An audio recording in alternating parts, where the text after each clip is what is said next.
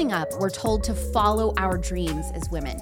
We select a career field based on whatever interests us. We put our whole heart and soul into it. We crush glass ceilings. We get the degree. We make more than our male counterparts. And then what happens to so many women?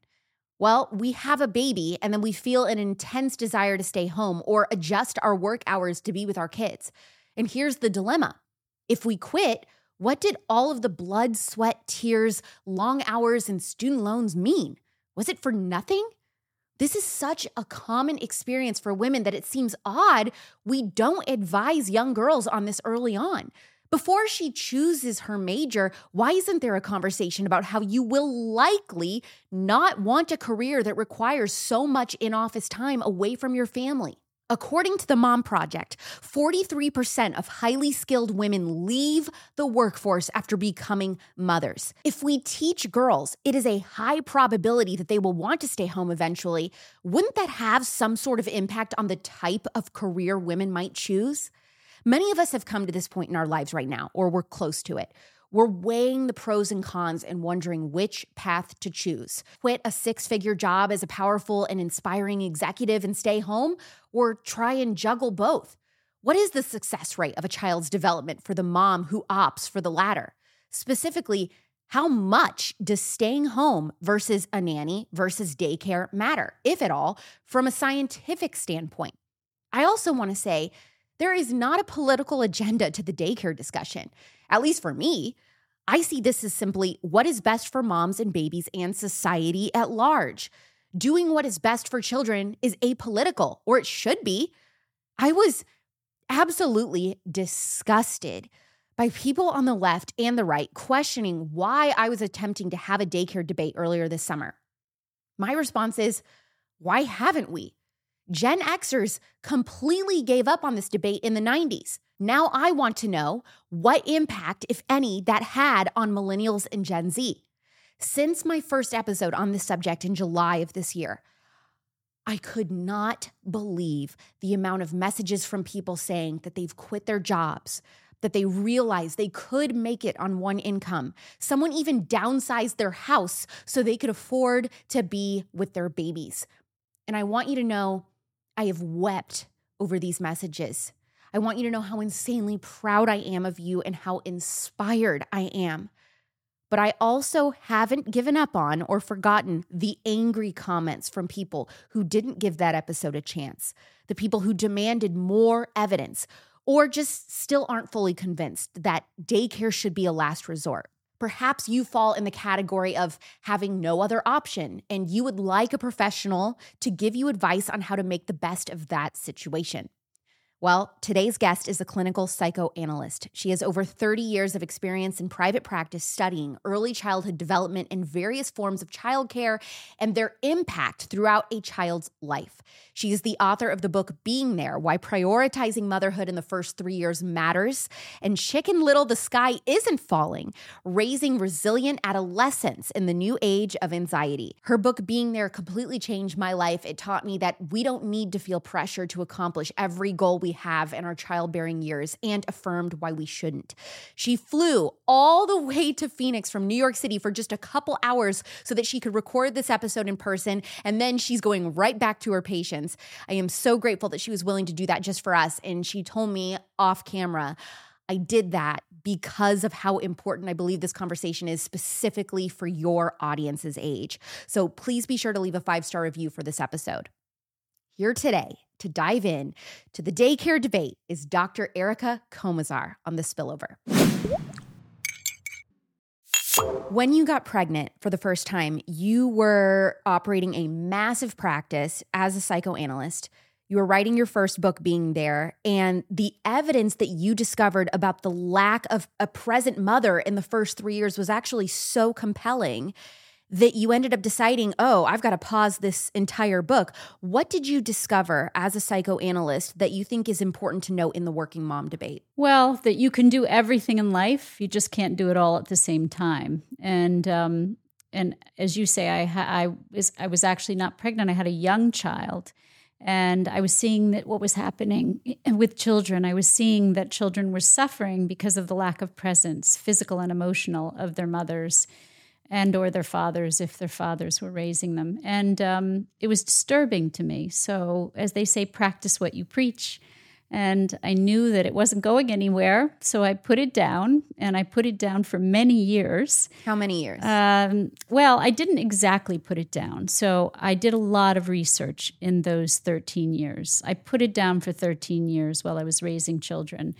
It wasn't until my oldest was about 15 or 16 that I picked it up again and started really pursuing it a little bit more in earnest. But I did a lot of research in the fields of neuroscience, not my own research, meaning researching neuroscience, epigenetics, attachment, and psychoanalytic theory, putting it together, all of that research. There's already a field of science. It's called neuropsychobiology, which is the pulling together of those sciences. And so basically that research helped me to write the book 13 years later. Now, I just want to get this out of the way. Are you here to say that moms should never work? No. And that's a misunderstanding of my book entirely.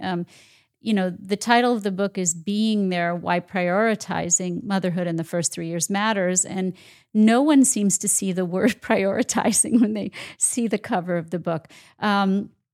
The book does not say you can't work. It says that in those 3 years, the critical period of brain development, and the truth is throughout your children's childhood until they're 18, they need you. And they need you more than you think they need you. And in the first 3 years, 0 to 3, and then also in adolescence, which is 9 to 25, because now we know it starts earlier and ends later. Oh, that would explain a lot when it comes to dating. Yep. And actually, men's prefrontal cortexes really don't stop developing till about 28, women about 25. Okay. And so, and it affects all kinds of things in those years. But basically, parenting is really important. And somehow we've gotten the message that we're not so important and that children don't need us. But in fact, they need us for that critically for their brain development. Yeah. So you believe that daycare is the most problematic childcare choice, even though it is the most common method in America for children under 2. If it's the most problematic and yet the most common, how did we get here? Well, it became an agenda of, again, I would consider myself a feminist. I've worked my whole life. I've been working since I was 16 years old in one way, shape, or form of another. But I also understood as a therapist what children needed. So I was willing to, taper down my career in those years. And so that's really what the book is about, more than people having to, not work. But basically, when life got expensive and we needed to have 2 working families to support families. But also the feminist movement pushed the idea that you couldn't be part of the feminist movement unless you went out to work.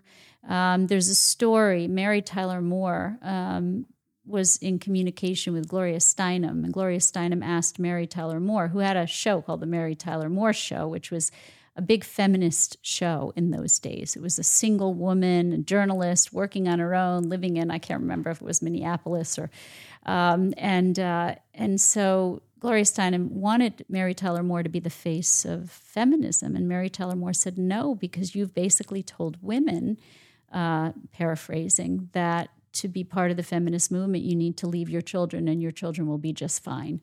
And Mary Tyler Moore said, no, actually, mothering is the most important work. So, but that really fueled, by Gloria Steinem saying women must go out to work to be feminists, I think fueled it. And then the economics of it. I mean, daycare is driven purely by economics. It's not driven by what's best for children developmentally. It's not driven by what's best for families. I mean, 60% of mothers in America want to stay home with their children at least when they're young, or have the ability to work part-time so they can prioritize their children. Now, that 60%, is that just a biological response that the majority of mothers have, that wanting to stay home is just natural to us? I hope so. It is biological. Our instincts as mammals is to prioritize and be maternally preoccupied. But I think what we've done is we've damaged our instincts. The title of Being There was originally The Lost Instinct. The publisher thought it was too heavy and too scientific for lay people. I thought it was a good title. I think both titles are good, but basically we can damage our instincts, and it's what we've done. So yes, it is a biological instinct to be preoccupied with your children when you have them. So when we shut that instinct off, we also damage the generational expression of that instinct to our children. Is another force driving the daycare numbers in the United States of America parents not understanding how much you really need to get by, like thinking that we have to have two parents working full-time? Well, the truth is you don't need to have two parents working full-time, but you need to adjust your expectations, and and depending on the parents. I mean, there are some really poor working families and it usually is the poor working families. And so they sort of fall into the cracks, right? They're not on welfare. They're not well-to-do enough and middle class, so they can afford maybe one parent to stay home. So the ones that are most afflicted are the working poor. And we are the most uncivilized country in the world, other than, I think there's only Papua New Guinea as another country that doesn't have paid maternity leave. And even the paid maternity leave that was suggested by Biden, I think it was 3 months, which is, I always say to mothers that 3 months is just when your babies wake up from the afterbirth experience. They're not done with the attachment experience. The attachment experience happens over a 3-year period. So there's a lot of misunderstanding. People throw around the term attachment, but what they don't realize is that bonding can occur in the first few days, few weeks, even few months. But attachment is the experience of children being reassured of the safety and security of their mothers throughout that 3-year period. So if you get your child very attached to you and then you ditch them, which is what it means to go to work 8 to 10 hours a day and leave them in daycare with strangers or leave them with a strange babysitter, that child who is neurologically fragile and vulnerable, you could say you kind of go into a shock state. I mean, it causes terrible stress on children. Children in daycare show very intense signs of increased levels of cortisol, or the stress hormone, in their body, in their salivary. And so, we know that it causes stress to children. It's not good. Stress on the brain, particularly under a year old, is really not good for children. So, daycare, as I always say, is the least good option for children. Why it's become such a popular option? Again, I think it's lack of information, it's lack of knowledge, and it's living in an uncivilized society that does not provide paid leave to parents who are really in need of that paid leave. Sure, paid leave would be great for every parent, but particularly for those parents who couldn't get by on one salary because they're really just eking by. So we need to have paid leave in this country, and not for 3 months. We need to have paid leave for a year, and then we need to have the option for mothers to work part-time for another 2 years.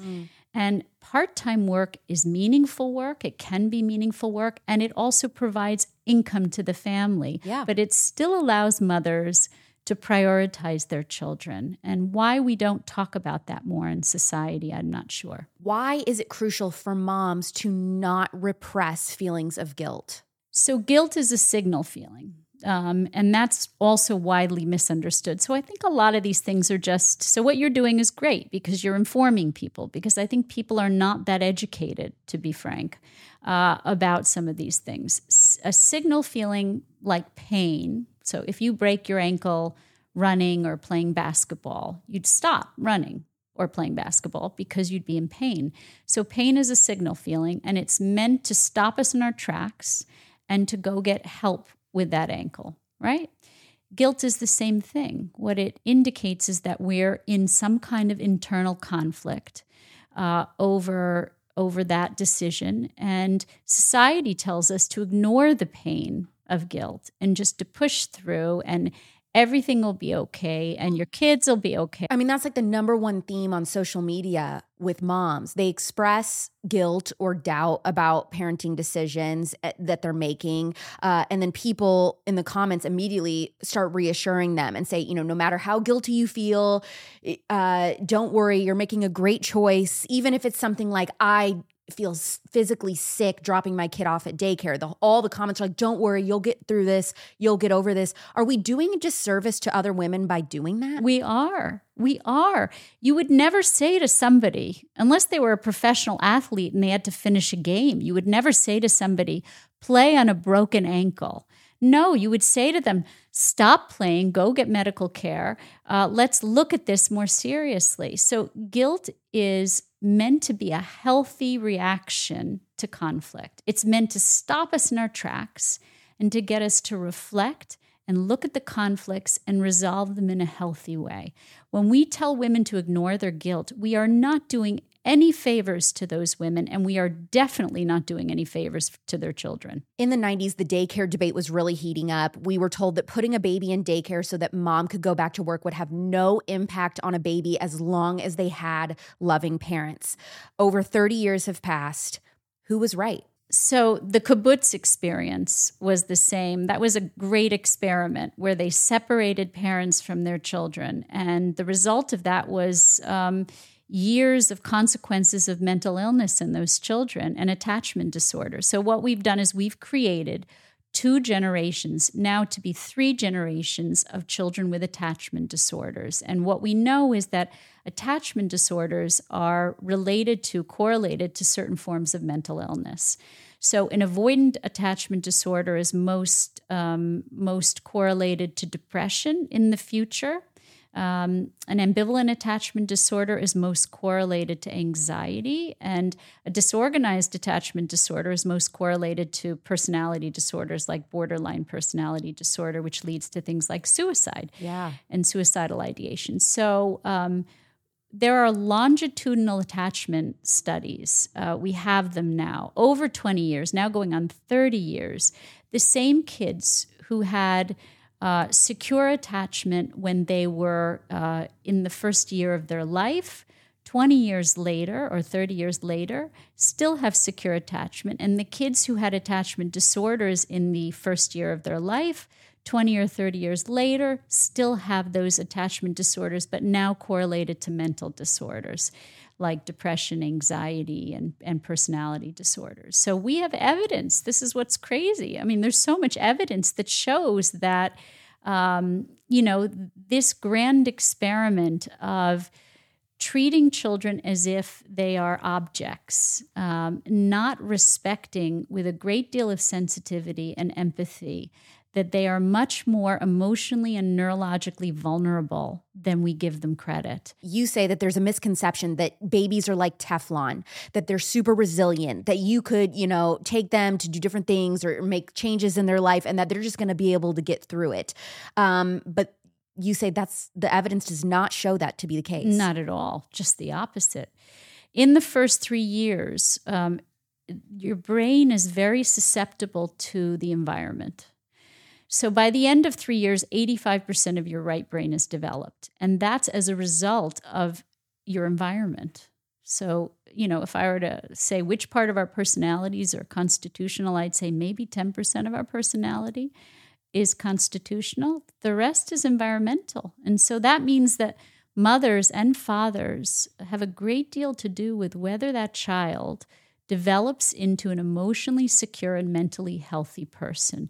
And the first 3 years is critical to that development. Anytime that I try to have this conversation, or I see people trying to have this conversation, which there aren't many right now in today's culture, but is it your experience that a lot of Americans who make the excuse, well, this is all, well and great talking about the dangers of daycare, but we can't afford to be a one-income family. Do you think the majority of American families can afford to be one income? I mean, again, it's about choices, and these aren't forever choices, right? So people also get confused about choices and sacrifices. So first, we don't like sacrificing. We like our material things. We like 2 cars. We like our nicer houses. We think that the better school and the better house and the nicer car and the better vacations is going to help your child in some way. And the truth is that children don't give, can I say this? They don't give a shit about those things. What they care about is that you're there. And that's what they actually need. So for middle to upper middle to wealthy, affluent families who have choices, I think there are a lot of excuses, to be frank, about these choices, because these choices aren't forever choices. Being present as much as possible in the first 3 years can change the future of your child's mental health. And so, if you think about that kind of investment, if somebody told you that if you invest in this investment for 3 years, that in 20 years, that investment's going to explode, would you take it? You probably would, if somebody could guarantee that for you. And I'm telling the listeners now that if you make that investment and make those sacrifices in those early years, you will have incredible returns on your investment. But the opposite is also true. If you're not willing to make those sacrifices and those investments in the early years, you are going to have hell to pay later on. Is it a guarantee? No, because what I say is that there's always survivors of a shipwreck. But for the most part, children are incredibly, I can't emphasize this enough, children are incredibly neurologically vulnerable in the first 3 years. I think what's also happened today is that we've lost our empathy. We're sort of an empathically impaired society, a narcissistic society. Yes. That talks a lot about me. Yep. So if do what's best for you. Yeah, that's right. It's always do what's best for you as a mom. You need me time, self-care, do all this stuff. But the conversation never revolves around the child. No. So if you read all the articles about work-life balance, all the articles in the newspaper, that was the other thing that was bugging me, 23 years ago. All the articles in the newspaper were about parents, not about children, not about the irreducible needs of children, but about the narcissistic needs of parents. And it was so disturbing to me. So as a psychoanalyst, what I tell my patients who come to see me is that you lend your narcissism to your children. You get it back. And you don't give it all away, but you lend a great deal of your narcissism, meaning you make the sacrifices to focusing on another human being when they're most vulnerable. And then the returns on the investment are incredible. But if you focus on yourself in those early years primarily and not on your children, then again, there are consequences to that. My life was forever changed when I interviewed Dr. Courtney Kayla earlier this year on The Spillover. I know you guys learn new things during these interviews because you tell me, but you got to know that I do too. And Dr. Courtney was talking about how conventional soap that we're all used to using, or those body washes that we get for our birthdays and holidays, are absolutely toxic. Dr. Courtney told me, well, there's only one body wash in the entire world that I would use if I was going to use soap, and that was Olivia body wash. Now, I thought about that for about 5 or 6 months. And then I caved and I decided to try this magical prebiotic body wash for myself and see what all the hype was about. I am disgusted by what I have been using, especially on sensitive areas, for years. Olivia prebiotic body washes gently remove dirt, toxins, and excess oil from your skin without stripping away the good bacteria like those other body washes do.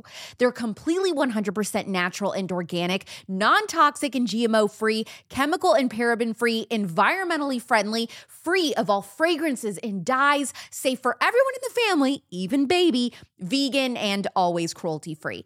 Experience the healing power of ingredients from the earth and sea to restore your skin's microbiome and enjoy smooth, silky skin. Your skin's natural ability to protect itself is stripped away when regularly bombarded with harsh chemically derived beauty products and environmental pollutants. As a result, the natural balance of your skin is disrupted, causing irritation, acne, eczema, eczema, rosacea, dry skin, premature aging, and a host of other skin problems. And this body wash still has scent. I thought, I'm going to get this and it's going to smell like nothing. No, it just isn't synthetic fragrance. It's real fragrance of things like lavender, cranberry, citrus, and more. The green tea honeysuckle one is my jam. I am obsessed. And this isn't even just soap. This is body wash that feeds the skin's microbiome. Alevia's exclusive prebiotic formulas using ingredients from the earth and ocean that work at the cellular level to feed the beneficial skin microbiome on the face and body. This process allows the good skin microbiome to multiply at a much faster rate and release an enzyme that helps perfectly pH balance the skin and bring about a radiant and glowing complexion for every skin type. The creator, Kelly Graham, created Alevia while searching for a solution to her daughter's persistent eczema. Switch out the body washes for your family with Alevia's natural body wash with prebiotic ingredients and tell me you don't notice a significant difference. Go to Alevia.com and use code ALEX15 for a discount. That's ALEAVIA.com and code ALEX15. Alevia.com with code ALEX15 or click the link in the description. On my first episode about this with Suzanne Venker, we talked about how daycare was created to be a last-ditch effort. This was for, the totally vulnerable in our society, the widows, the single moms, the very, very low-income families. The childcare costs, though, in America have just skyrocketed exponentially. And a lot of that is due to how many people are using the service when it wasn't supposed to be that way. So obviously then they're having to charge more because there's not as many spots to go around. Now we're in this situation where federal funding that was given to a bunch of daycare centers during the pandemic so they could stay open is now ceasing. You have 70,000 daycare centers that are about to shut down. That's a lot of families that are going to need a new plan for childcare going forward, and a lot of low income and single parents that are going to need first choice for those spots. Is it time that we have a discussion about married couples using daycare when they don't actually need it? Yes, and I also think we could talk about the options. What are the options? Because we don't talk about the options. We just go straight to the worst option. So let's talk about the better options, because there are some people who need options. Until we have a better plan as a country, until both sides, the liberals and the conservatives, get together over this issue and not pay lip service to families first, but actually put families first, which means you have to put your money where your mouth is. And that means I love building bridges. I love building roads. Wonderful. But actually, in the end, if you don't have a healthy population, who gives a shit about the buildings and the bridges? I mean, I hate to put it that way. We are not investing in our people. We're not investing in children. So what are the options? If you must work and you can't afford a single surrogate caregiver. And explain what you mean by surrogate, because everybody's having a certain picture in their mind with the word surrogate. So basically a babysitter or a nanny, one person who is a sensitive, empathic nurturer, who is going to have an investment in that child's life going forward, who you're going to keep for a long time. But that's expensive, right? So one thing, the next best to having a mother there is having a kinship bond. And that means having a grandmother, an aunt, a grandfather, a cousin, somebody who is extended family, who's going to be in that child's life for the entirety of that child's life. That would be the next best thing to being there, kinship bonds. And the problem is, because of this, what I call kind of a family exodus, people moving away from their families of origin to work in different places. Going from multi-generational families to the nuclear family. Right. It's sort of like a diaspora of people away from their families geographically. And some of it's for financial reasons, but that's basically caused chaos in terms of child rearing. So it is best if that child has kinship bonds. If that's not possible, then it would be a babysitter or nanny. If that's not possible in terms of financially possible, then I like what they do in California, which is something called share the care. They share care with another family. They hire a nanny. but they share the cost of the nanny, and still the ratios of caregiver to children is lower than any daycare center you will find. Now, why is that important, the ratio of caregiver to children? So the idea is that children under the age of 3, and particularly under the age of 1, when they're in distress, they need to be soothed from moment to moment. And that's how you keep their cortisol levels down. That's how you help them to feel buffered from stress, right? And help them to feel emotionally regulated. You regulate their emotions for them. Think dialysis with kidney disease, right? You can't do it for yourself. You have to be tied to a machine. Children are basically dependent on their caregiver to regulate their emotions for them. If we don't do that for the first 3 years from moment to moment, soothing them when they're in distress, then they don't internalize the ability to do it for themselves later on, which is what depression, anxiety, ADHD are. They're all stress disorders, if you will. So, this idea that we have someone there from moment to moment, I want you to imagine, or any of the listeners to imagine, what it's like for that baby to be one of 5 to 8 children in a daycare center. Under the age of 3, sometimes under the age of 1. In Sweden, it's 12 to 1 because, and we model after Sweden, and we shouldn't, because daycare workers get sick a lot. They're totally overwhelmed, and there's a lot of absence from their jobs. And so they have to, bunch up, and you end up putting your child into a daycare where it's no less than 8 to 1. I want you to imagine soothing 8 babies in distress who are crying at the same time. There is no way those babies are getting soothed. There's no way they're feeling attended to in terms of their emotional regulation. And so that's the best reason to reduce the ratio, is because if you have 3 children to 1 caregiver, then you're actually maybe capable of soothing those children when they're in distress. So sharing the care, I would say maybe it's a little more than daycare, but daycare has gotten so expensive, maybe not. And so the idea, share the care with another family, your next door neighbor, your cousin, your sister. And if you have to go to work, that would be the next best thing. Daycare is the least good option for children. And it shouldn't have to be an option for poor people either if they have the resources to pay a grandmother or an aunt. So what I advocate for is something called family stipends, which allow families to make their own choices with childcare. And that means either that mother is capable of staying home part-time, or she's able to give that to a family member to stay home part-time.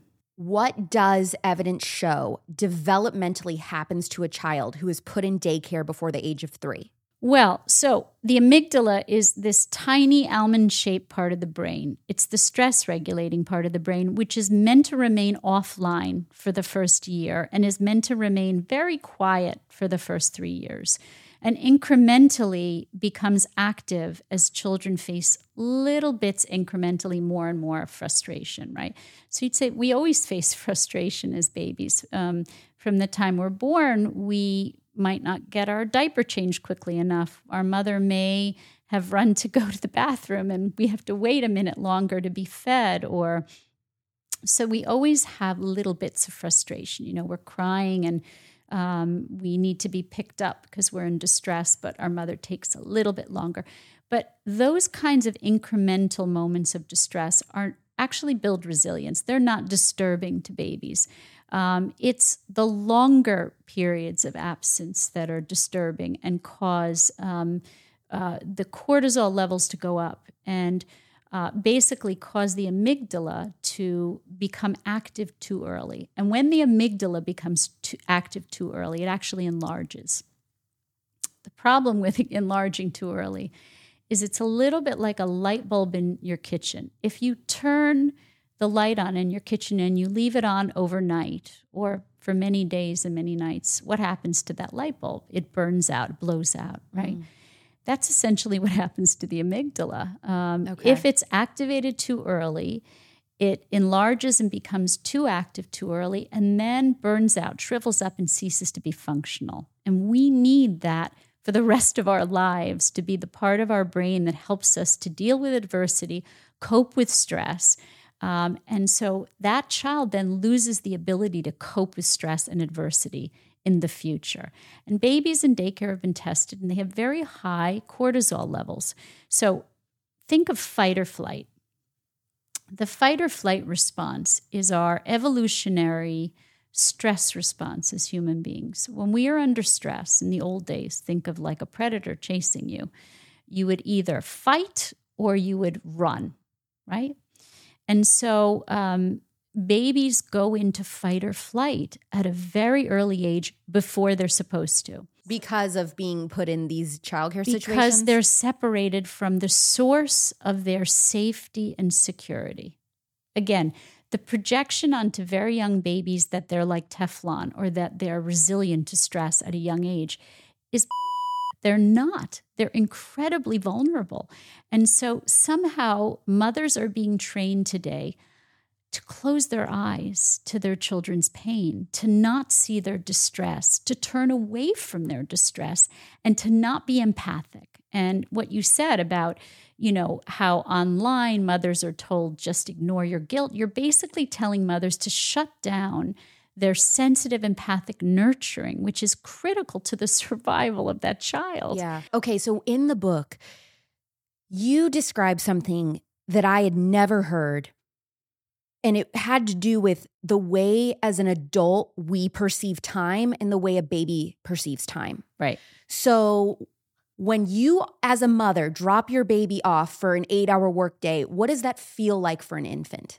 It feels like forever because they don't know you're coming back. So object constancy doesn't happen until much later in infancy and toddlerhood. So if your baby is, 6 weeks or 3 months old and you leave them, they feel like you've died. They feel you're not coming back. And do they actually experience feelings of grief? They do. They experience terrific feelings of loss. And they go into, as you would when you were a baby, they go into a hyper vigilant state of stress. If your survival, remember, we're mammals that have the longest period of dependency on our primary attachment figures than any mammal, right? We can't function without our parents. We can't survive. So they go into a state of hypervigilant stress because they're afraid of their very survival. So every day that you drop your child off at daycare, in their brain, they perceive that as every day they're experiencing their mother dying. Right. So essentially, that their mother disappears and is not returning for them. I know that my audience listening to that, Erica, several of them, just knowing them, they're probably crying. Again, I don't see that as a bad thing because if they're crying, it means that they're healthy. It means that their conscience is working. If our conscience doesn't work, if our guilt doesn't work, then there's something wrong with our ego. There's something wrong there. So we do need to be concerned about this. It's the mothers who aren't concerned that I'm most concerned about. Is it true that the only way mothers are able to go back to work after 3 months is to emotionally disconnect from their babies? That's exactly right. They get into what we call schizoid states where they flip a switch and they say, I'm not going to care anymore. And the problem is if you flip that switch every day, your baby is going to start to flip that switch too. So mothers who drop their kids off at daycare or mothers who leave for long periods of time, they have to develop a system where they disconnect. And so what happens is the babies then have to develop a similar system of disconnecting, which is tantamount to an attachment disorder. Because babies aren't meant to disconnect in the first 3 years. So then you're basically prescribing an attachment disorder for your child. What can you tell us about the negative physical reaction that a mother feels as she's handing her baby to the daycare worker? Well, hopefully she feels guilt, and hopefully she feels tension and conflict, and hopefully she feels sadness, and hopefully she feels a pull towards her child. So these are all healthy emotions. Why we pathologize these feelings? We've pathologized these feelings and told mothers, it'll be okay, your children will be just fine because of this agenda. And the agenda is work is more important than family. That is the agenda. Making money and work and the material world that we live in is more important than our children. Now, again, I have to go back to the idea that this is not an elitist idea, because I am someone who advocates in the government for paid maternity leave. So this is not coming from a place of elitism. Right. How does the average maternity leave in America line up with what science tells us about how long a baby needs its mother? Well, there is no average maternity leave. We have something called paid family leave, which is optional based on employers. In other words, employers have the option of giving their employees some time off, but there's actually no required governmental paid maternity leave. So we have nothing in this country, because we're a country that likes talking about family, but does not really believe in putting our money where our mouth is. It's so frustrating. It's so frustrating, because also this was crazy to me. I read an article the other day that President Biden had written in the 80s saying, wait a second, why are we pushing daycare on families? This is a huge mistake. We really need to stop pushing mothers to work outside of the home.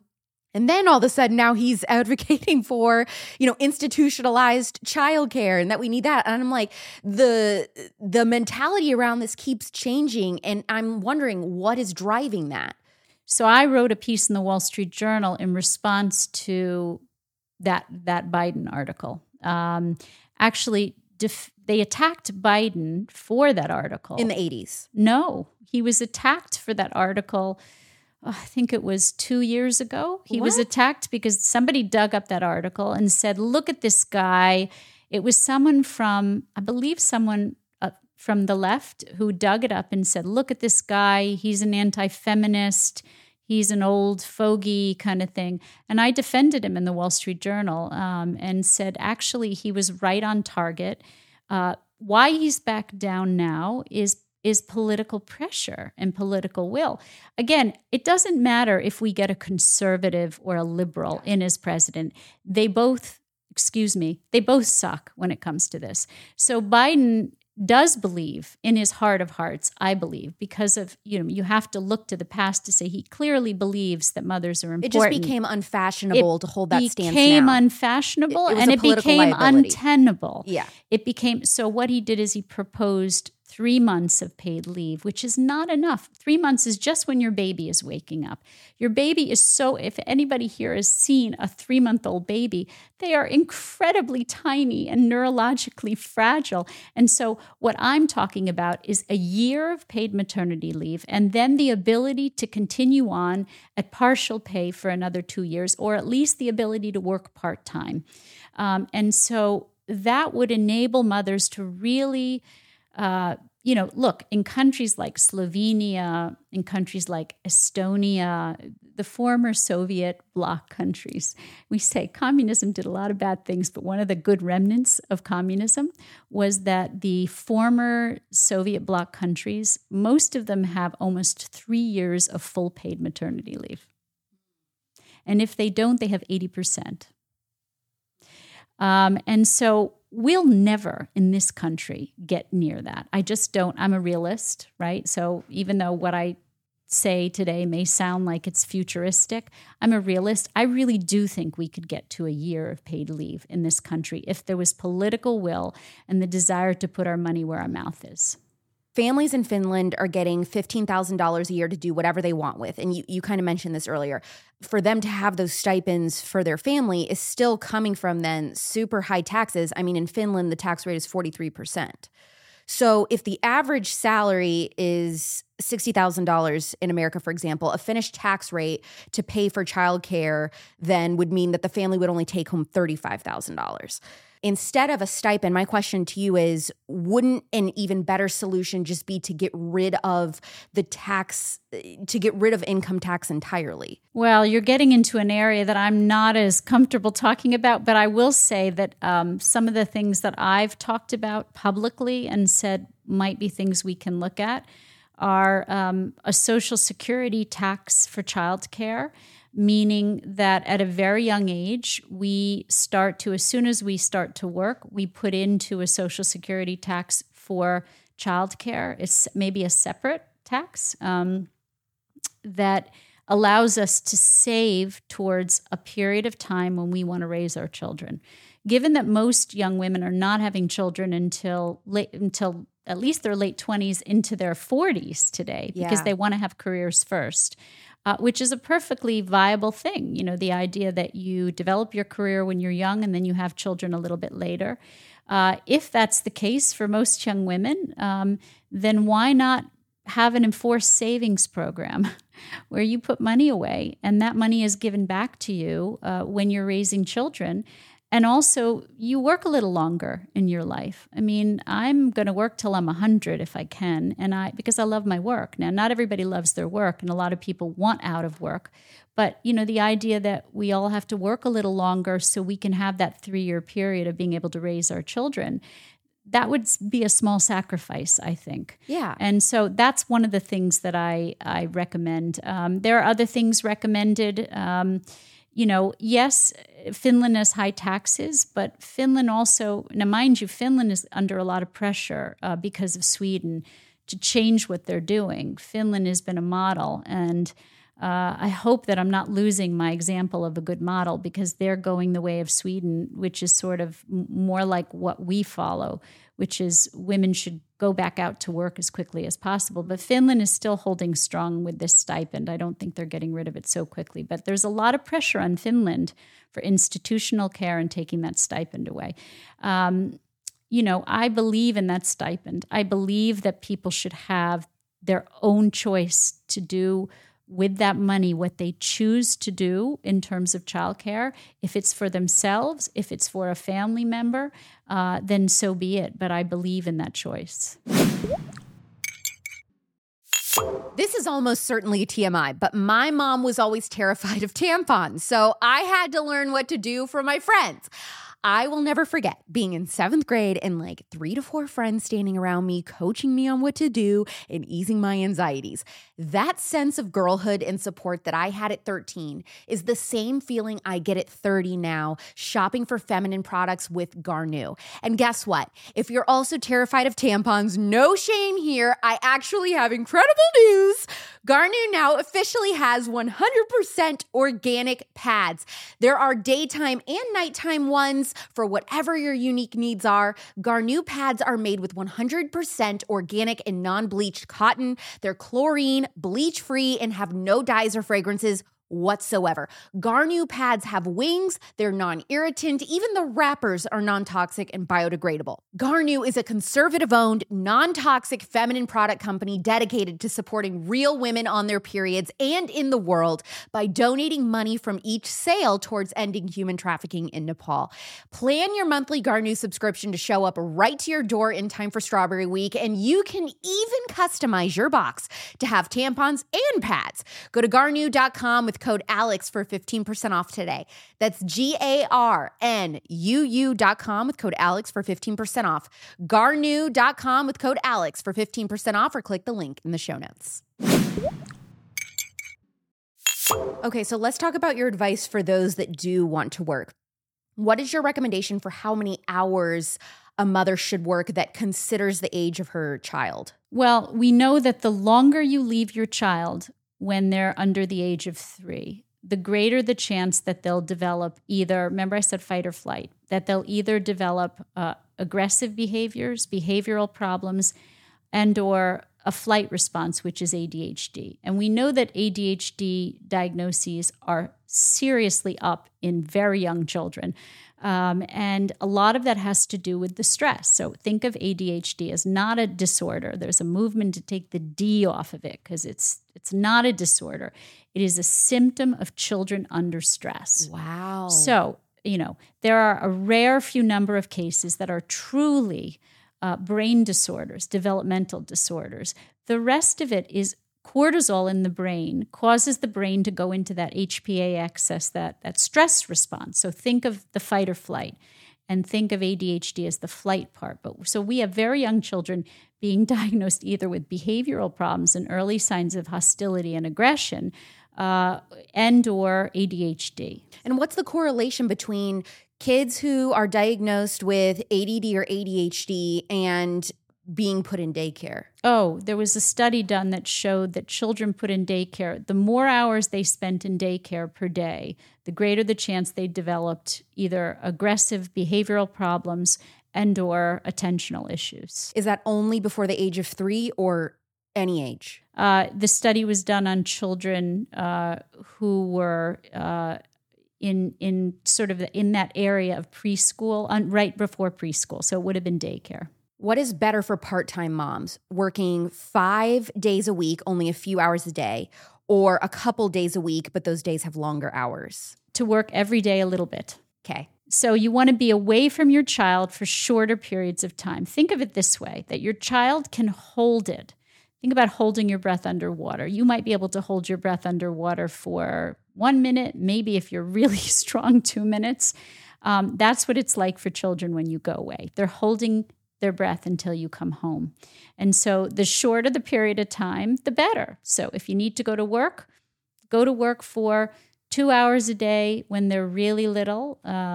Maybe when they get a little bit older, do 3 hours a day. By the time they go into primary school and they're in school for 6 hours a day, bingo, you have 6 hours a day to work. So I say follow your child's needs rather than pursuing your own needs in those years. And so that means more days, shorter periods of time per day. So if you're working longer days, you're actually asking your child to hold their breath for 8 to 10 hours, and they just can't do that. There are moms who say, well, my child has been in daycare since they were 6 weeks old, and they're fine. My child has no issues. At what age will a parent truly be able to know if their child is not fine? Sometimes the symptoms come out in early childhood. Sometimes they'll come out in middle school because there's certain what I call vulnerable points where you can see a breakdown of their defenses. So what we ask children to do when we put them into daycare is we ask them to develop defenses, pathological defenses to the absence, right? And so sort of like calluses, if you're walking on rough stones, you develop calluses on your feet. At some point, those defenses break down, and there are certain vulnerable points of development where they break down. One is in early childhood, when you separate and you put them into a school environment where it's a drop-off environment for long periods of time. Another is middle school. Because of what's happening in adolescence, they're once again more vulnerable. So that's often a time of breakdown. So you might see it in early childhood. You might not see it until adolescence, and that means any time between 9 to 25. And that's what we're seeing, that some of these defenses hold and almost go into a state of, submersing like a submarine, and then will rise up in adolescence because adolescence is a very vulnerable time in development. And so then we're starting to see symptoms of things that happened a decade earlier. Wow. Now, what about the socialization benefits of daycare? I know a lot of stay-at-home moms who still put their kids in daycare 1 to 2 times a week because they think that it's benefiting them socially. No, just no. I can Is it a lie? I can debunk that myth. So children under the age of 3 do something called parallel play. They don't actually, until they're about 3 years old, even interact with one another. You're not putting them in daycare for their own good. You're putting them in daycare for your good. And that's the problem. It's not for their good, because what benefits a child under the age of 3, sure, you can go to classes like mommy and me classes or gym classes, but as long as you're within eyesight or physical touch of your child, so they can, what Margaret Mahler, a very famous psychoanalyst, called emotional refueling. She called it rapprochement. The idea that you can explore the world with great courage and inspiration, if you will, if you have your primary attachment figure within reach or eyesight of you. Okay. So you can toddle off and explore, but if you can come back and get a hug or look back and make sure your mom's there, then you can toddle off and explore again. And that builds resilience over time. And I feel like we see that at playgrounds a lot. Like a Yes. kid falls over and they're totally fine. They don't even have a scrape, but they fake cry or whatever and run over to mom for a few seconds of reassurance. And then they're like, okay, my mom's here. Now I'm going back. That's it. That's called emotional refueling. If you're not there, they're not emotional refueling. They're having to hold their breath. You brought up mommy and me. I got a lot of questions about mommy and me. Is Do you think that that's okay to do? That's for moms. And that's a good thing for moms because we never raise children in isolation. So people who live in places where they live like the suburbs or, where they're very isolated in their own homes, that was a very unnatural way to raise children.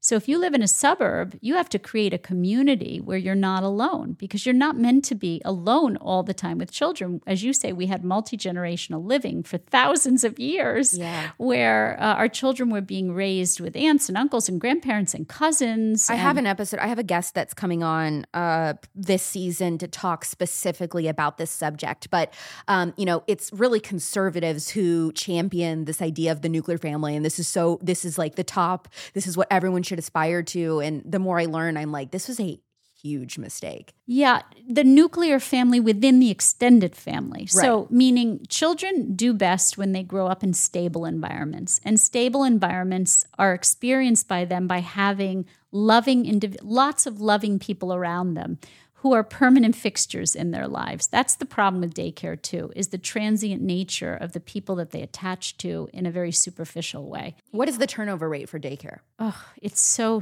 high. I mean, daycare workers are underpaid, undertrained. They get sick so often because they're around your kids and kids are dropped off sick. But more importantly, they drop out because it's an untenable job. I mean, it's an impossible feat to be able to soothe 5 to 8 children who are in distress. It's just untenable. So you talk about in the book that as soon as your child develops some form of attachment to a child care worker in a daycare setting, then they leave. And then your child is constantly starting that process over. It's kind of the revolving door of childcare.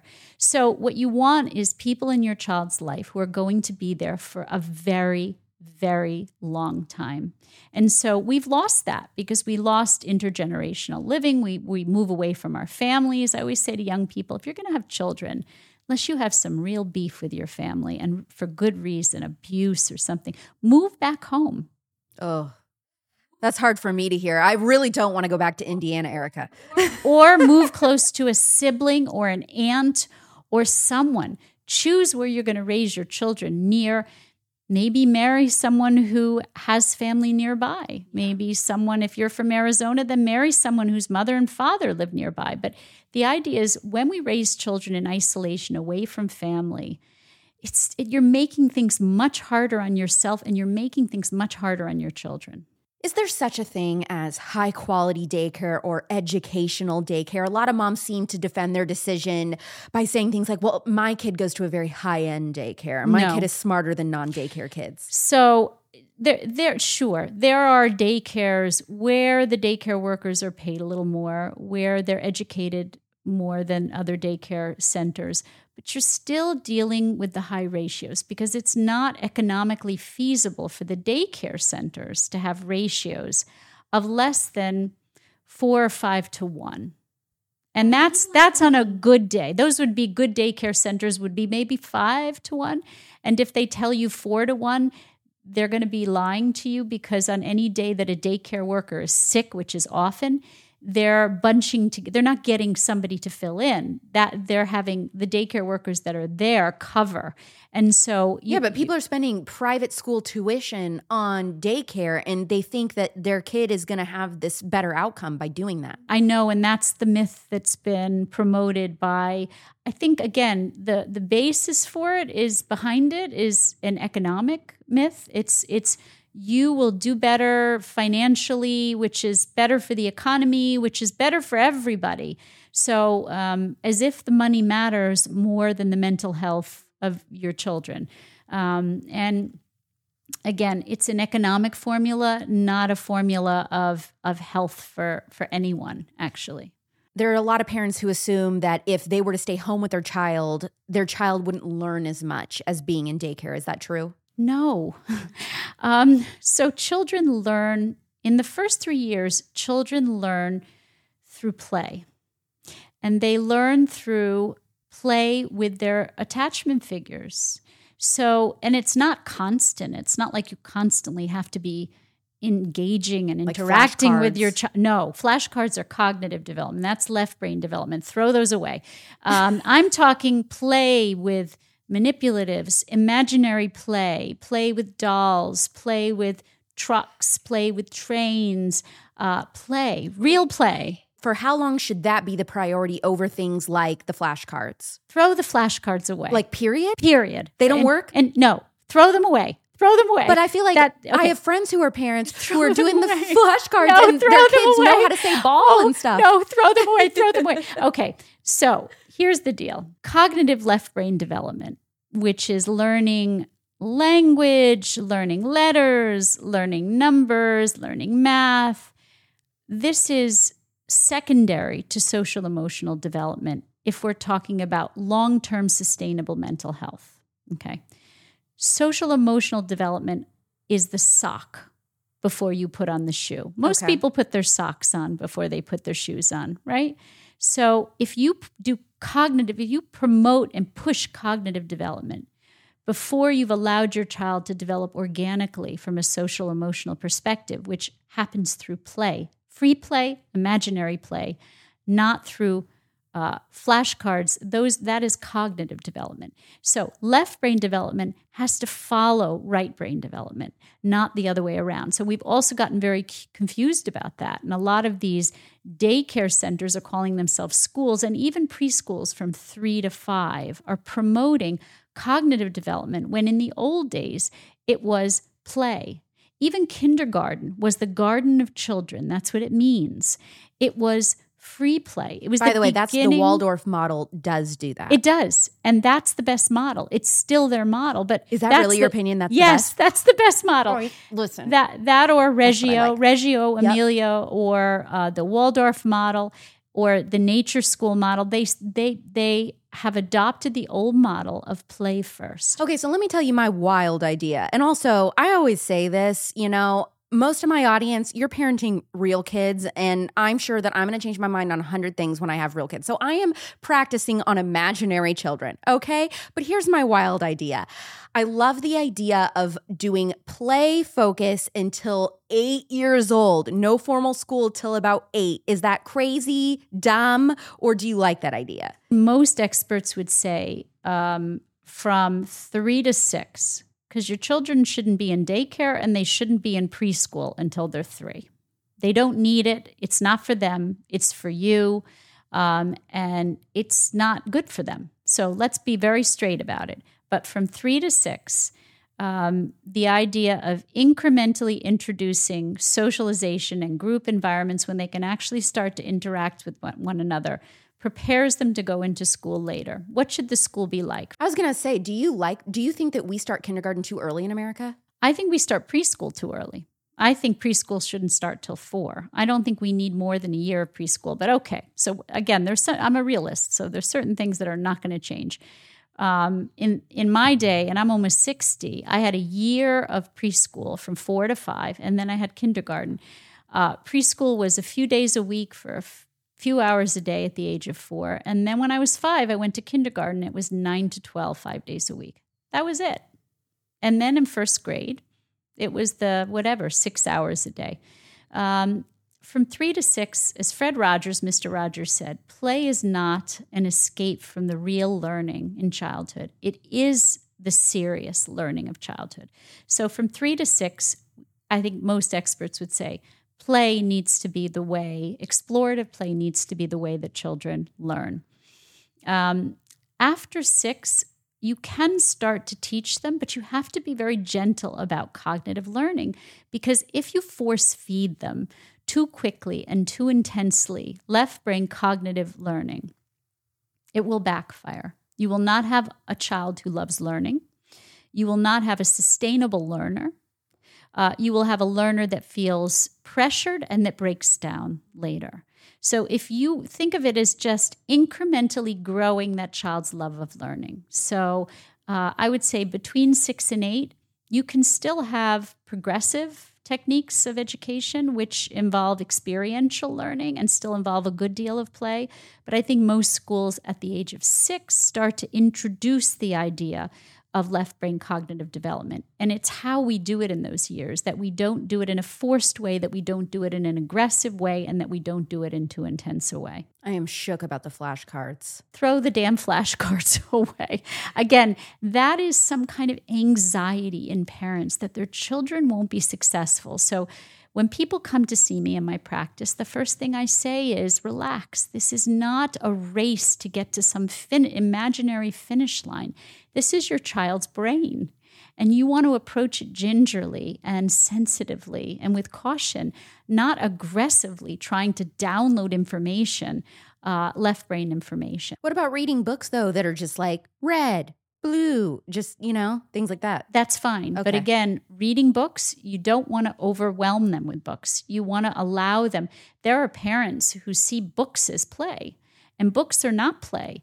Books are interaction with parents, but they are more left brain. Books are more left brain. Now, you can introduce books at a young age. It's lovely to introduce books, and research has shown that it's important to introduce a love of books to children at a young age. So reading to them is a wonderful activity, but you have to be careful that you don't overdo it, that you balance it with free play. You have lots of wonderful toys in your playroom in your house. And, even Montessori, quote unquote, manipulatives, I like. Baskets of little things that they can build with, that they can play with, that they can experiment and explore with. I've seen that comment. I've seen comments from my listeners that say things like, well, my 2-year-old is in Montessori daycare, so they're learning and they're, above. It's too young. It's too young.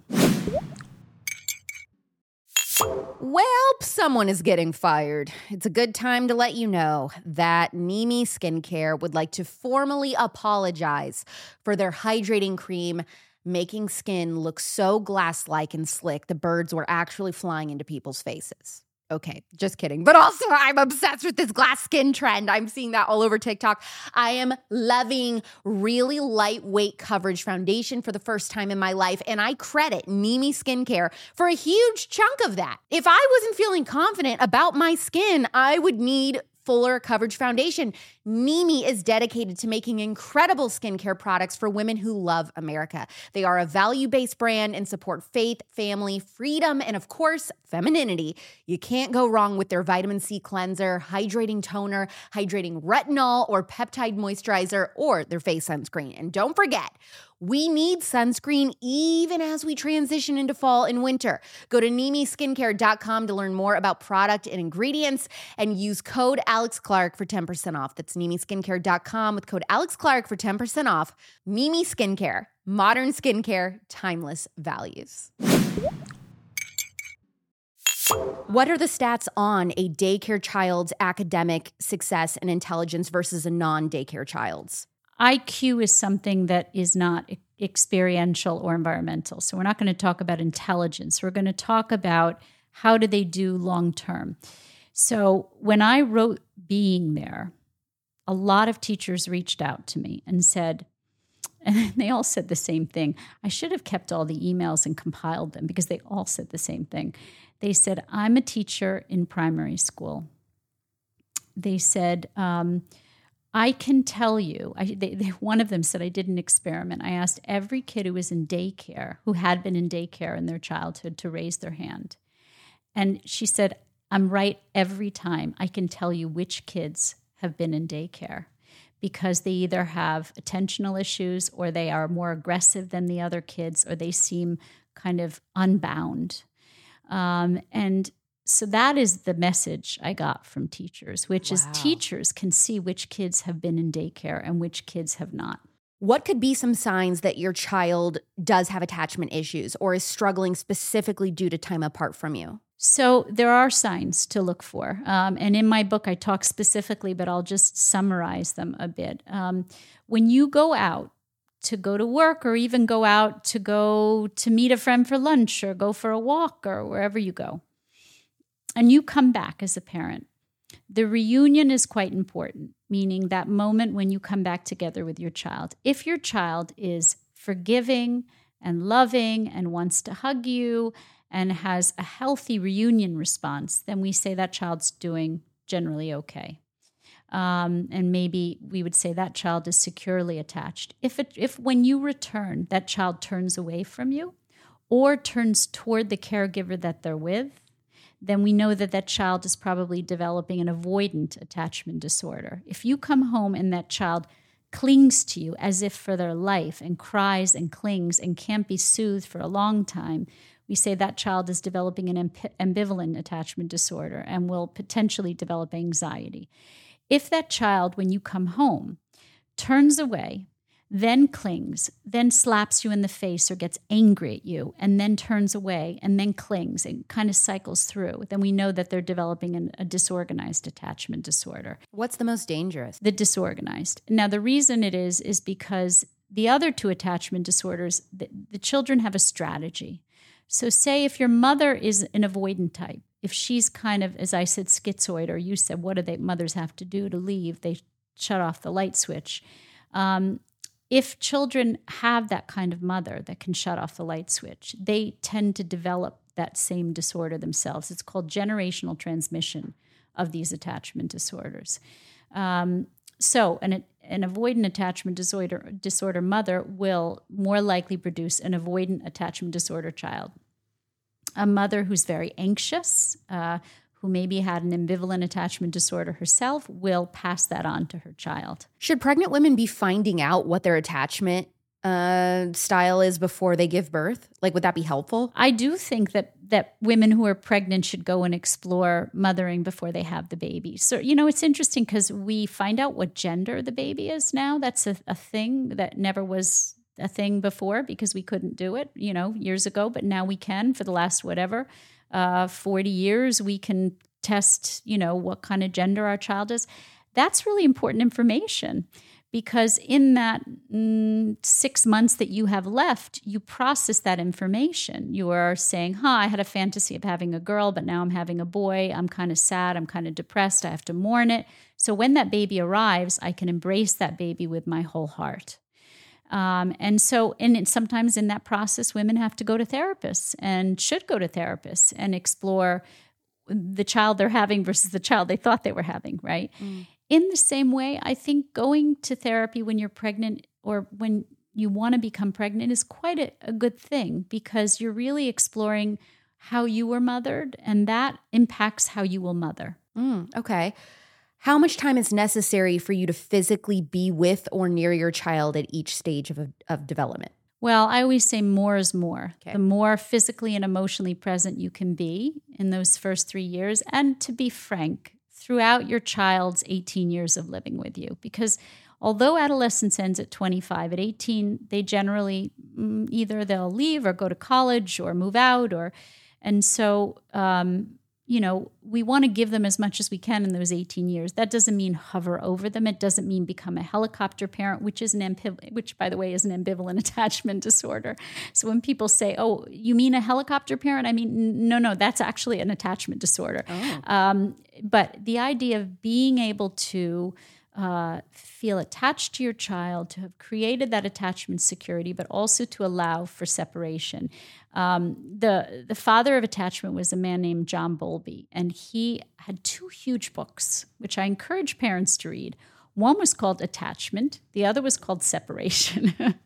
And it was all about how these 2 things blend together and integrate into a healthy child. That a parent who can allow for healthy attachment and be present physically and emotionally has to also allow for healthy separation. Does it necessarily have to be the mother who's home? Could it be the father? So mothers are uniquely biologically equipped to do this if they're healthy. There's a lot of mothers today who are not that healthy because of multi-generational now, as I said, attachment disorders passed down to them. And so when they have children, often what gets triggered is postpartum depression. So the myth of postpartum depression is that it's a hormonal disorder. There are hormones involved, but the hormones trigger an emotional reaction, which is they open a door to your own experience of being mothered. If you had a very happy, healthy, loving experience of your mother who was present for you, then what opens up in that door is that loving, love-filled experience for your child. If you had a mother who was narcissistic or depressed or distracted, or a mother who was physically there but was emotionally absent, right?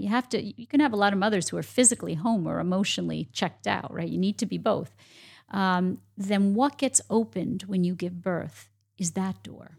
Okay, this is the first time I've ever heard this, that it's not hormones that are causing postpartum depression. Hormones are the catalyst that opens the door. They're the key that opens the door to something that is historical. So then how should women be treating PPD therapy? It should be a combination, because for some women, they are so depressed they can't get out of bed. So what I say is the best use of drugs, of pharmaceuticals, is when you're vegetatively depressed and you can't function.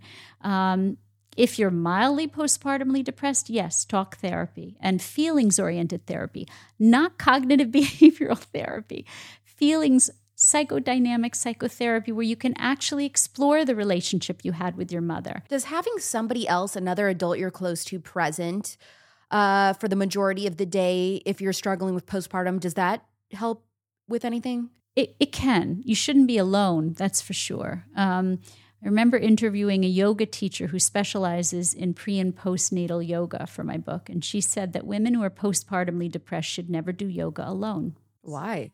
They should do it in a room with other women where they can touch and be next to. And so, the idea that there are some things like yoga and meditation, although they're wonderful, I don't recommend them to very depressed people. I recommend them to anxious people. But depressed people, I say you need to be around people. You need to be able to talk about how you feel. You need to have contact with other people. But that's not, it can't just be, there's a difference between having your friend around or an aunt around or someone you care about around and having therapy, because therapy really helps you to explore the underpinnings. It helps you to explore what's behind that door. What are the scientific differences between a mother and a father being the primary caregiver? So mothers and fathers each produce hormones, and those hormones basically affect their nurturing behaviors. Mothers produce high levels of oxytocin. It's what we call the love hormone. And you produce it when you give birth, when you breastfeed, and when you nurture. And it affects your behavior in that it makes you a sensitive, empathic nurturer. It makes you tune into the distress and the discomfort of your children. And it's produce a soothing response in a healthy mother. I'm going to say it again, in a healthy mother. There's a lot of mothers who do not respond to the distress of their children, but it means that they themselves have been damaged at some point. Okay. A father can produce oxytocin when he stays home with his children to nurture. There's actually an inverse relationship between oxytocin and testosterone. So the higher the levels of oxytocin, the lower the levels of testosterone, which says something about the future and sexual behaviors between couples. Because if a father stays home, he can produce oxytocin. It tends to make him more like a father. So when fathers have surges of oxytocin, it makes them what we call playful tactile stimulators of children. Tickling children, running around with them, throwing them up in the air, playing physical games with them. It's an evolutionary way that fathers encourage separation responses in children. So fathers and mothers have different reactions to oxytocin. When fathers were given intranasal oxytocin in experiments, they didn't become more like mothers, they became more like fathers, more like manically like fathers. Fathers and mothers also produce a hormone called vasopressin. It's called the protective, aggressive, nurturing hormone. Mothers and fathers produce it, but fathers produce more of it. So when mothers and fathers lay in bed, there was an experiment done where mothers and fathers were in bed and sleeping. And when a baby cried, the mothers woke up immediately, were vigilant to the cries of the baby's distress. Fathers slept through the cries almost every time. But when there was rustling of leaves outside the window, fathers woke up and mothers slept through it. What were the rustling of the leaves? It would have been predatorial threats. So fathers are more wired biologically to be tuned into certain kinds of threats. Mothers are more tuned into baby's distress. A lot of moms think that they've defeated the problem by working from home. So they're like, okay, perfect. I'll take my kid out of daycare, but I'll work from home. However, if someone is working from home and they're just always on their computer or always on their phone because they're working, does that cause problems where baby sees you, but you're distracted all day? So it's a complicated answer. I would rather see mothers at home working than at work, because at least when their children are in severe distress, they can be there to soothe their babies when they're in extreme distress. But it is complicated. If you are that distracted that your child experiences you as absent in a way, what's better is if you have a block of time that you work.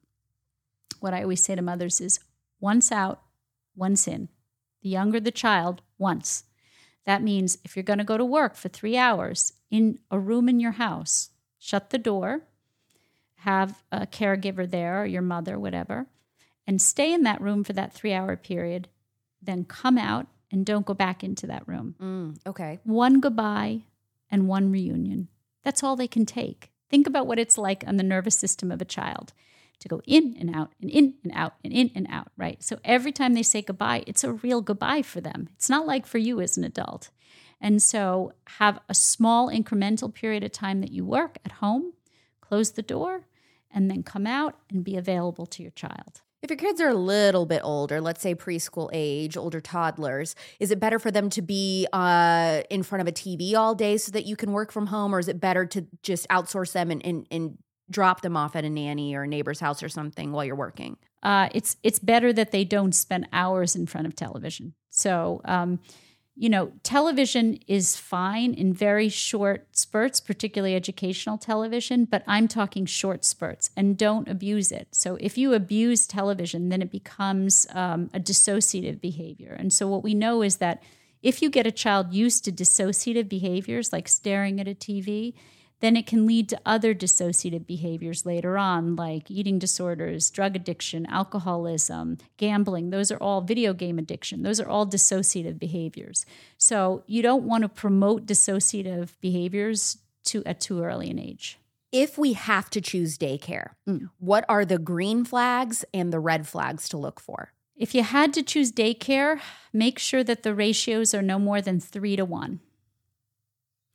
That the employees are paid above average, that as you say, the rate of their absenteeism and the transitory nature of them leaving is very low. And you ask the daycare center for those figures. And if they don't provide them to you, then you go look for another daycare center. But again, unless you really are desperate, I would say daycare would be the least good option for your child. If you had to say, okay, you are the ideal candidate for daycare, who is that person? I don't like that question. I don't think anybody's a good candidate for daycare. So what about a single mother or a very, very, very low income family? I wish that a single mother would get together with another single mother and hire a babysitter. Okay. I think that's a fair answer. If you feel more comfortable and competent in an office than being a mom, what should that tell you? It should tell you that maybe you have an attachment disorder that needs to be looked at. That if you find your children boring, it's generally a sign of postpartum depression. If you find other children boring, it's not. Meaning it's not natural to attach to other children. But if you can't attach to your own children, then yeah, Houston, we have a problem. I'm single and dating, and let me ask you a question. Would it be reasonable to walk out on a date if the guy ordered his steak well done with ketchup? I mean, only a monster would do that, right? All right, well, I guess bad news if you're trying to get on my good side and that's how you order your steak. But no matter how you order your steak, Good Ranchers won't judge you. Oh, wait, hang on. I was told to say Good Ranchers won't judge you too much, but definitely a little. You care about what your family eats. So does Good Ranchers. That's why they've spent years building relationships with local American farms to source the best 100% American beef, chicken, pork, and now wild-caught seafood too, delivered to your door.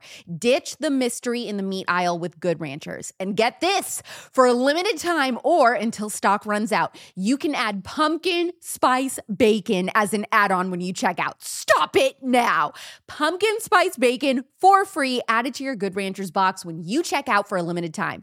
Try Good Ranchers today by going to goodranchers.com with code Clark for $25 off. That's goodranchers.com with code Clark for $25 off on America's best meat and wild-caught seafood. Find all the details in the show notes. Good Ranchers, American meat delivered.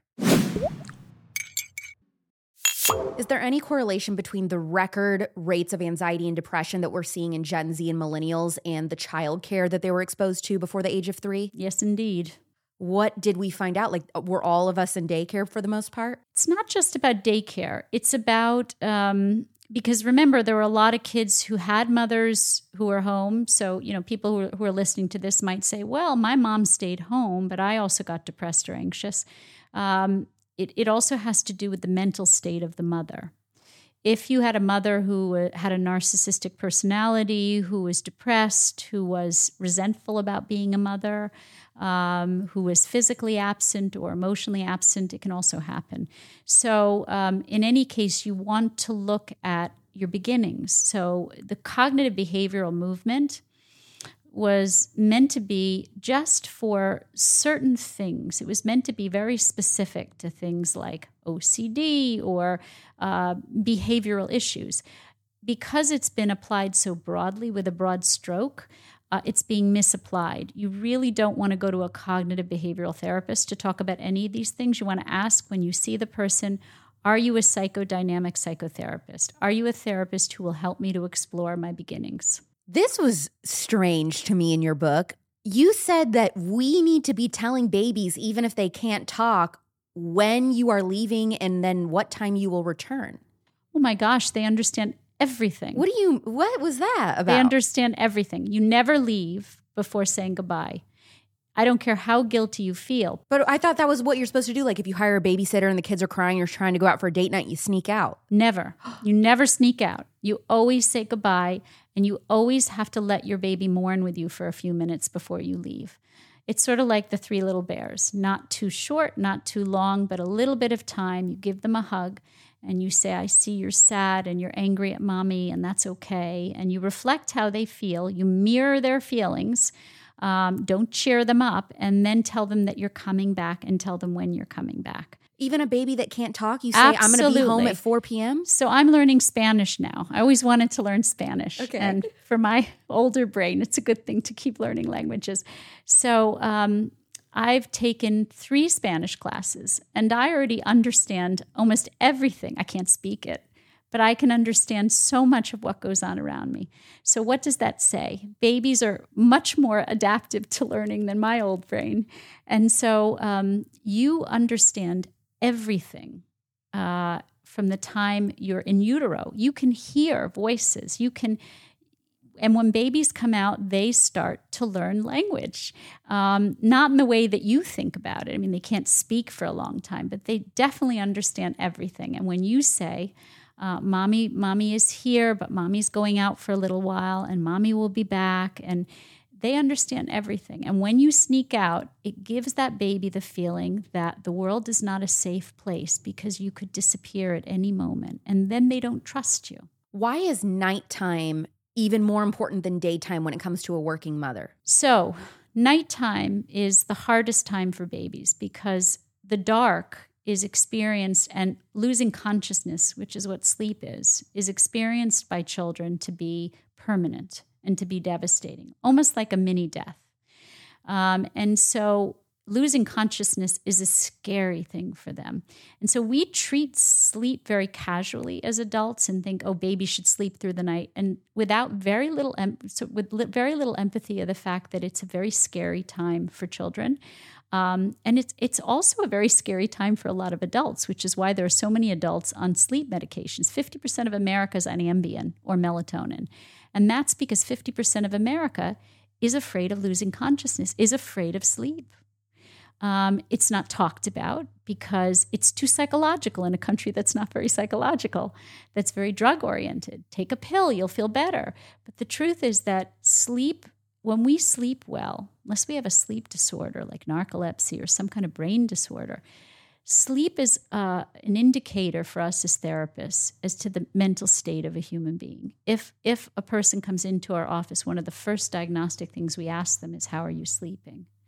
And if they don't fall asleep easily, if they wake too much in the night, if they can't sleep, if they sleep too much, then it's diagnostic of some mental disorder. Okay, well, there was also some advice, though, about like a certain amount of time that you need to be spending with your kids when you get home from work before bedtime happens and stuff. So working parents, if you're going to leave during the day and be away for longer periods of time, so we say you have to pay now or pay later. And so you can't just come home and spend an hour with your children and put them to sleep. You need to put in that time with them.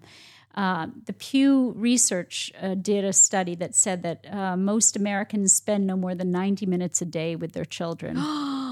And only 90 minutes? Yeah. And that is not enough to raise healthy children. So when you come home from work and you've been working all day, then you have to expect that child's going to need you in a way that's very intense. You are not putting that child to sleep at 7:30 or 8:30 or even 9. So that's why your kid might want to struggle, sleep with you. Yeah, going to bed and doesn't want to go to bed. It's because they didn't get to spend time with you all day. They didn't get their irreducible needs met. What is your plea for the youngest generation of women who are becoming mothers currently, or advice to young women who aren't in that stage of life yet? Do the hard work of preparation. Get to know yourself. Get to know your own experience of having a mother and being raised in a family that was imperfect. And explore those things before you have children. Don't wait till you give birth and that door is opened. I mean, if you had a wonderful childhood with a loving mother and father who were very present, then the likelihood is when you give birth, the door that will open will be a joyful door. But don't wait to know which door you're going to go through. Explore it before you have children.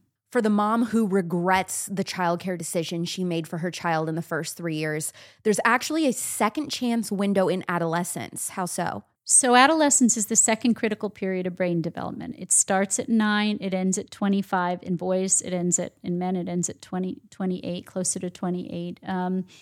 And in that period of development, it's a reorganization of the brain. So the first 3 years is what we call neurogenesis. Many synapses grow, many cells grow, and then there's an overgrowth.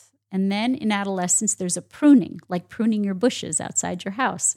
And that pruning is almost as important as the growth cycle.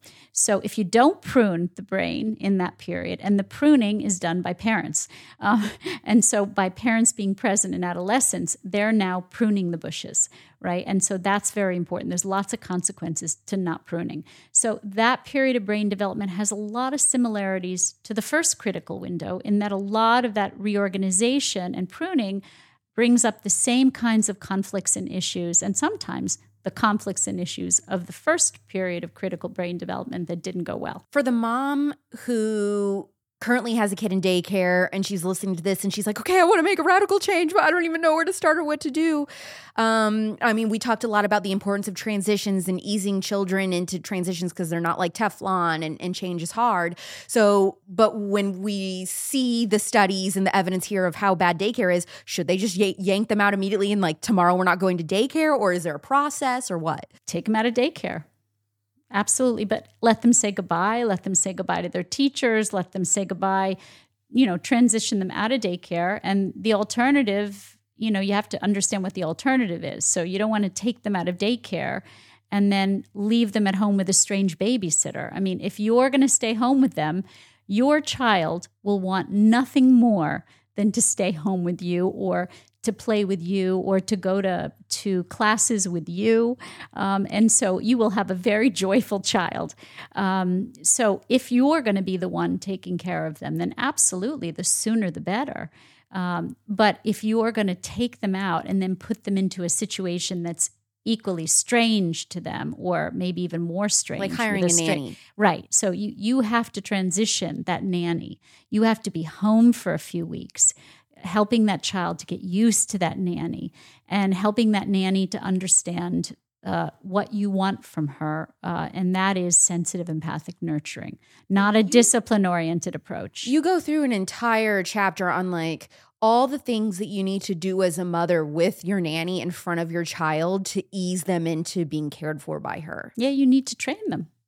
You need to, and some nannies don't need training. Some nannies have been amazing mothers themselves and naturally have a gift for nurturing. And you can tell whether they're sensitive, empathic nurturers. And you can only tell if you're around them. So you need to be around them for a while. So, at least for a few weeks, staying home and what I call side-by-side play, where you sit down and you're playing with your child and the nanny can watch you playing with your child. And then the nanny sits on the floor and you, instead of weaning out, you wean the nanny in and then you wean yourself out, if that makes sense. But you need to be a part of that process so your child feels safe with that nanny and that your child embraces that nanny, attaches to that nanny. So, and you'll see pretty quickly whether that person has the gift of attaching to your child and whether your child takes to that person. So I've had many people call me and say, my child never took to the nanny. The nanny was very harsh and discipline-oriented and not very tender. And I said, well, why did you hire that nanny? You don't want to pick a tough, organizationally wonderful, but emotionally insensitive nanny. That's not the idea. She's not there to organize your kitchen drawers and fold your laundry correctly. She's there to be a sensitive, empathic nurturer to your child, someone who loves to play with your child, someone who can reflect your child's emotions, someone who's a little more psychological. How are we supposed to kindly and lovingly tell someone that's close to us about the dangers of daycare? If we have a sister or a best friend and we now know the realities of how bad this is, but how do you tell them without them getting sensitive and then jeopardizing your relationship? Give them a copy of my book and say, I heard this person on a podcast. It's sort of interesting. Lots of interesting research you might be interested in. Bingo. Make her the bad guy. I don't mind being the bad guy. I'm used to it. In summary, what are the true costs of daycare? The costs of daycare are long-term. The consequences are sustainable and not in a good way. We're talking about an epidemic of mental illness in children and adolescents, which I think is rooted in the way we raise our children from a young age. Tell me quickly your advice for a woman deciding what she wants to do for a career if she knows that she wants to be a mother one day. My advice is think of it not so much as a sprint. Think of it as a marathon. And don't think of it as a linear thing. Think of it as careers are not linear. They never are. We do something that's good for us in the short term, and it may not be good for us in the long term. So pick a career that has flexibility where you have some control, and then be willing to step off the track that you're on to make the sacrifices you need to be a parent or to have the flexibility to be that parent. And have faith that when you come back on the track, it probably is going to be a different track. Well, I think you were telling me off air before we started recording about how you originally thought you wanted to be a lawyer, right? And then you kind of worked in that and you realized these mothers, they're all divorced or they never see their kids or they're so stressed and unhappy. I mean, what do you say to the girl that's like, but I really, really want to be a doctor or I really, really want to be a lawyer, knowing that those careers require a lot of time away from children if you were to have children? Well, do that before you have children. And then when you have children, be brave enough to step off the track or step onto a different track. You can be a doctor and have a part-time practice. Yes, you lose some of the prestige, but prestige is a pretty unimportant thing when you're comparing it to the mental health of your children. Same with being a lawyer. There are plenty of lawyers that I've treated who've stepped back and worked part-time and have gotten off the partner track, and they found their own way, or they started their own small practices. And sure, they make less money, but they're happier. And so it's not that you can't do these professions at all, but you have to think about them more strategically. I do think that we don't force young women and young men, because young men support young women to stay home, remember? So if we don't encourage them to learn this stuff, then you end up married to someone and he says to you, but you made a promise to me that you would work forever full time. And so that's a huge thing. Yeah. This is a huge thing, is that we as women are entering relationships or entering marriages, I should say, and both of us are assuming that we're going to be a 2-income household. But what ends up happening is that we have kids and then we realize, I don't want to work. But you bought this house thinking you were going to have a 2-income household, etc. So really, we should be talking to our partners before marriage of, hey, I know I work now, but if I were to change my mind and I wanted to stay home financially, would you be okay with that? Do you have a plan on how we would be able to accomplish that? Let's plan for that. So I don't know how I'm going to feel when I have a child, but if I want to stay home with that child, I want the option. And so what would it take financially for us to have that option? What different kinds of choices would we need to make? And if that guy says, no way, I want daycare, I want you to work, then I would not walk from that relationship. I would friggin' run. Okay, I have both of your books here in a little secret drawer.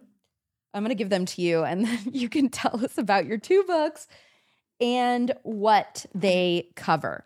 Being There, that's the first one, about 0 to 3. Being There, Why Prioritizing Motherhood in the First 3 Years Matters. And then the one about adolescence is called Chicken Little, The Sky Isn't Falling, Raising Resilient Adolescents in the New Age of Anxiety. And again, as I said, first critical window of brain development, second critical window. Guess what? As parents, you're important in both. Do you talk about in the second book about what happens if your teenager doesn't want to talk to you anymore and you're going through all those problems? Absolutely. Think of it this way. Adolescents need you in a different way than they did when they were 0 to 3, but they need you quite intensely in adolescence. And if you're not around because you misinterpret their burgeoning independence and pushing you away as not needing you, and you go off and do your own thing and you're never around, then you're not there to help regulate emotions that they still need regulated in adolescence. Are you still accepting new clients? Yes, I am. And then do you have to you live in New York City, that's where your practice is. Do you have to be local or do you do remote stuff? I see patients all over the world. Wow. Okay, Great. So if somebody wants to reach out to you about possibly hiring you to work with their child or them or their family, where can they find you? www.Komisar, KOMISAR.com. And there's a tab for consultations. Great. Thank you, Dr. Komisar, for coming on The Spillover. Thank you for having me. If you're like, wait, I was just getting into this, I had so many more questions. Trust me, girl, so did I. That is all in her book, Being There. She goes into such granular detail about not only every question I asked, but so many topics that I don't have time for unless, I sit down for 6 hours with somebody. So if you loved this episode, you will love her book, Being There. I'm very excited to read her book that she wrote about adolescent years and teenagers, which she talked about. So I'm so thankful that she gifted me with the books. I love it when a guest is an author and then they gift me the book, because I was reading her book, actually, the digital version. So you know me and my big bookshelf in my living room. I'm very excited about that. Obviously, I have to back promote my first Daycare episode that I did with Suzanne Venker. That was in July of this year. So go back, listen to that one. And we are back next Thursday at 9 p.m. Pacific, midnight Eastern, anywhere you get your podcasts, and of course, the Real Alex Clark YouTube channel. I am going to continue for one more week in a row, a parenting type of theme here, and I'm going to be talking, here we go. If you thought the daycare was controversial, we are going to be talking about gentle parenting. This is a huge trend that is very, very popular amongst blogger moms and just moms in general. I would say millennial moms especially are obsessed with the gentle parenting technique. But the guest that I have on is going to talk to, is it biblical? From a Christian perspective, is it biblical? If you're not a Christian, then I guess it doesn't matter, do gentle parenting if you want, but specifically talking about, does this parenting style line up with scripture? Should Christian parents be participating in this trend? And we'll also just be talking about discipline in general. That is next week on The Spillover. Drops at midnight Eastern on Thursday nights. I'm Alex Clark, and this is The Spillover. Love you, mean it. Bye. Period.